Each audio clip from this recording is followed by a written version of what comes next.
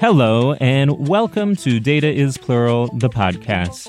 I'm your host, Jeremy Singer-Vine. This episode's guest is Elena Nkondo, who, with colleagues at the Minneapolis Fed and Census Bureau, built the Income Distributions and Dynamics in America dataset, featured in the October 11th, 2023 edition of the Data is Plural newsletter. Without further ado, here we go. My name is Elena Nkondo. I'm a senior economist at the Minneapolis Fed in the research department. I'm very excited to be on your podcast today to talk about an exciting data set and resource called IDA, which stands for Income Distributions and Dynamics in America. So why don't we start with that title? What is an income distribution? Yes, what is an income distribution? A lot of things have distributions. We have people are tall, people are short. We have fingers of different sizes. Some people earn a lot of money, some people earn less money. And the income distribution is just a way to sort of track how many lows and how many highs we have. We start from a very broad and unique data set, which covers almost all earnings that people receive in America from their employers. So that means we see a lot of different incomes, some very large, some very small. One goal is sort of to be able to take that very large data, that very big data, and bring it into sort of a smaller set of statistics that preserve the confidentiality of every single individual in there. An extreme version would be high and low, the bottom half and the top half.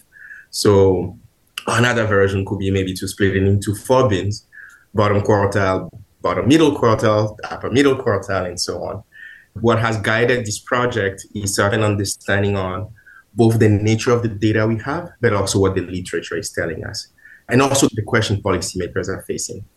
The literature has told us that it's very important to be able to zoom in into top incomes, precisely because maybe unlike human height, earnings and incomes can have these very top values that tend to shape the nature of income differences, income disparities.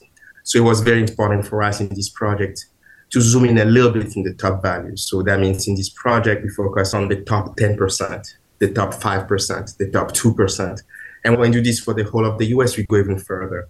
So for instance, we can make statements about what fraction of the 0.1% earners in America are women and what fraction of those incomes go to them, right? Sadly, gender still matters and is a strong predictor of, let's say, incomes. And so that means that when we do this project, we were also intentionally granular. So being able to split in terms of demographic markers that seem to be systematically correlated with socioeconomic outcomes. One of them in gender, one of them in race and ethnicity, and so on. You mentioned that this data is based on tax returns. It's also based a little bit on demographic data from the Census Bureau. Is that right? Absolutely. The IDA data set is basically built from 3 core components. The first one is 2 data sources from administrative tax record from the IRS that are already housed inside the Census Bureau.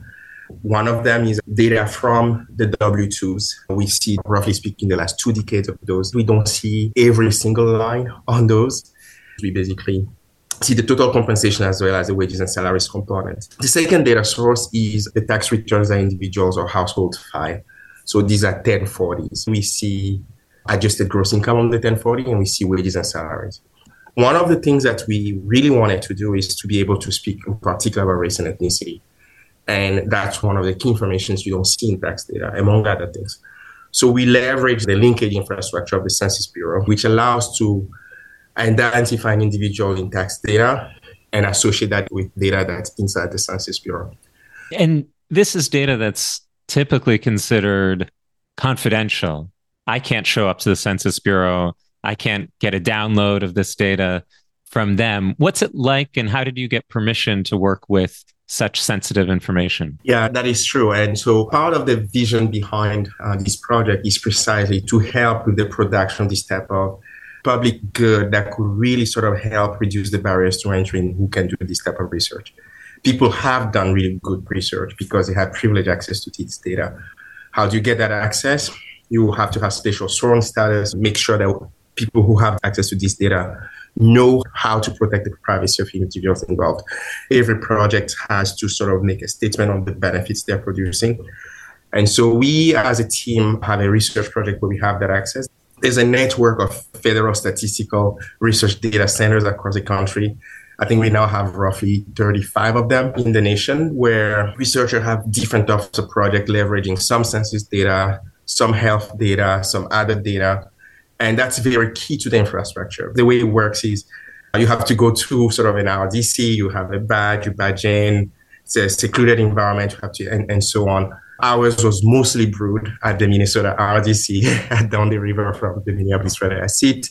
And that meant spending hours and hours in windowless offices. And there's an entire disclosure process behind what statistics can get out. Ultimately, the rule of thumb here has to be that no underlying private information about individuals could not be revealed by the statistical disclosure.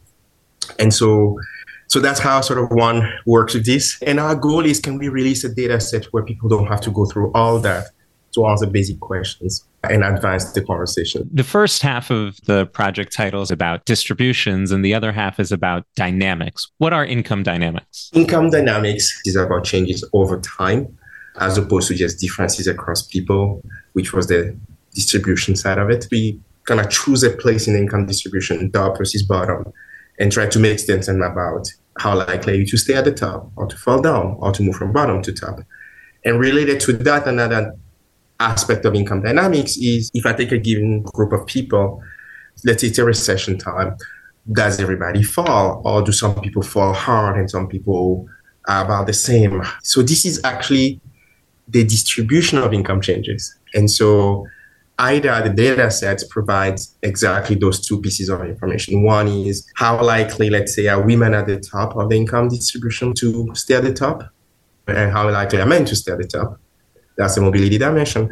But also, if we take women at the top, how skewed or dispersed are their income changes at the top? How skewed are dispersed are the income at the bottom? So income distributions for income dynamics for us is just zooming not into the income in terms of dollars that you have, but the changes in those dollars for different types of income, different types of groups. All right. And what would an example be of say, a particular cell in the table of dynamics? What would one number represent? One number will say it's going to be, you choose a state. Let's say California, you choose a year, let's say 2000. You choose an income concept. It could be, let's say, W2 total compensation. Let's say we choose the bottom quartile, so the bottom 25% of people, and then you have to choose your group. So let's assume that we partition by race and ethnicity. So let's say Hispanic. So now we are going to look at Hispanic in the bottom quartile of California's wages and salary distribution in W2 space in 2015. Now, from there, one cell will tell you from that bottom quartile how many stay in the bottom quartile. Another cell could be how many from that bottom go to the top quartile, right? The other type of income dynamics cell is what I refer to as the distribution of income changes, which is we look at the income changes in dollars and tell you something about how even or uneven they are. Here, instead of just giving you the fraction that stay at the bottom quartile, we tell you something like, if we were to rank people, Hispanic men from the bottom quartile and measure their income changes, what's the 10th percentile? That number is going to be around minus $3,000, let's say. That means that the people from the bottom that experience income changes that are very negative, in the 10% of that is minus $3,000. One key important caveat in terms of dynamics is that it always matters what time horizon we're looking at. In either you can look at two time horizons. One is a 1 year change, the other one is a 5 year change, kind of capturing both of these more short run changes versus these long run changes.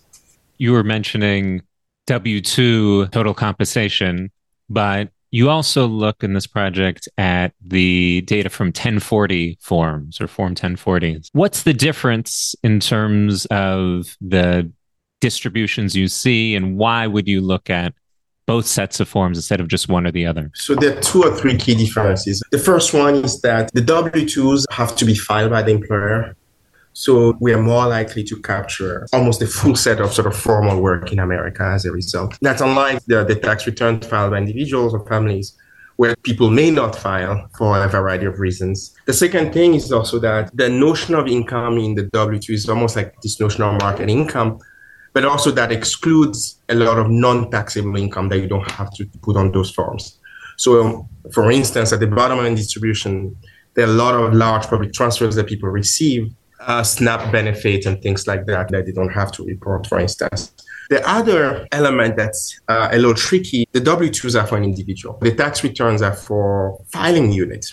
People could be married and file together. People could be married and file separately. And so one of the things we do in the project is that we actually use another identifier in the census called the MAF ID, which stands for Master Address File Identifier. Think of it as a housing unit ID, apartment 4B, a district in New York, and so on.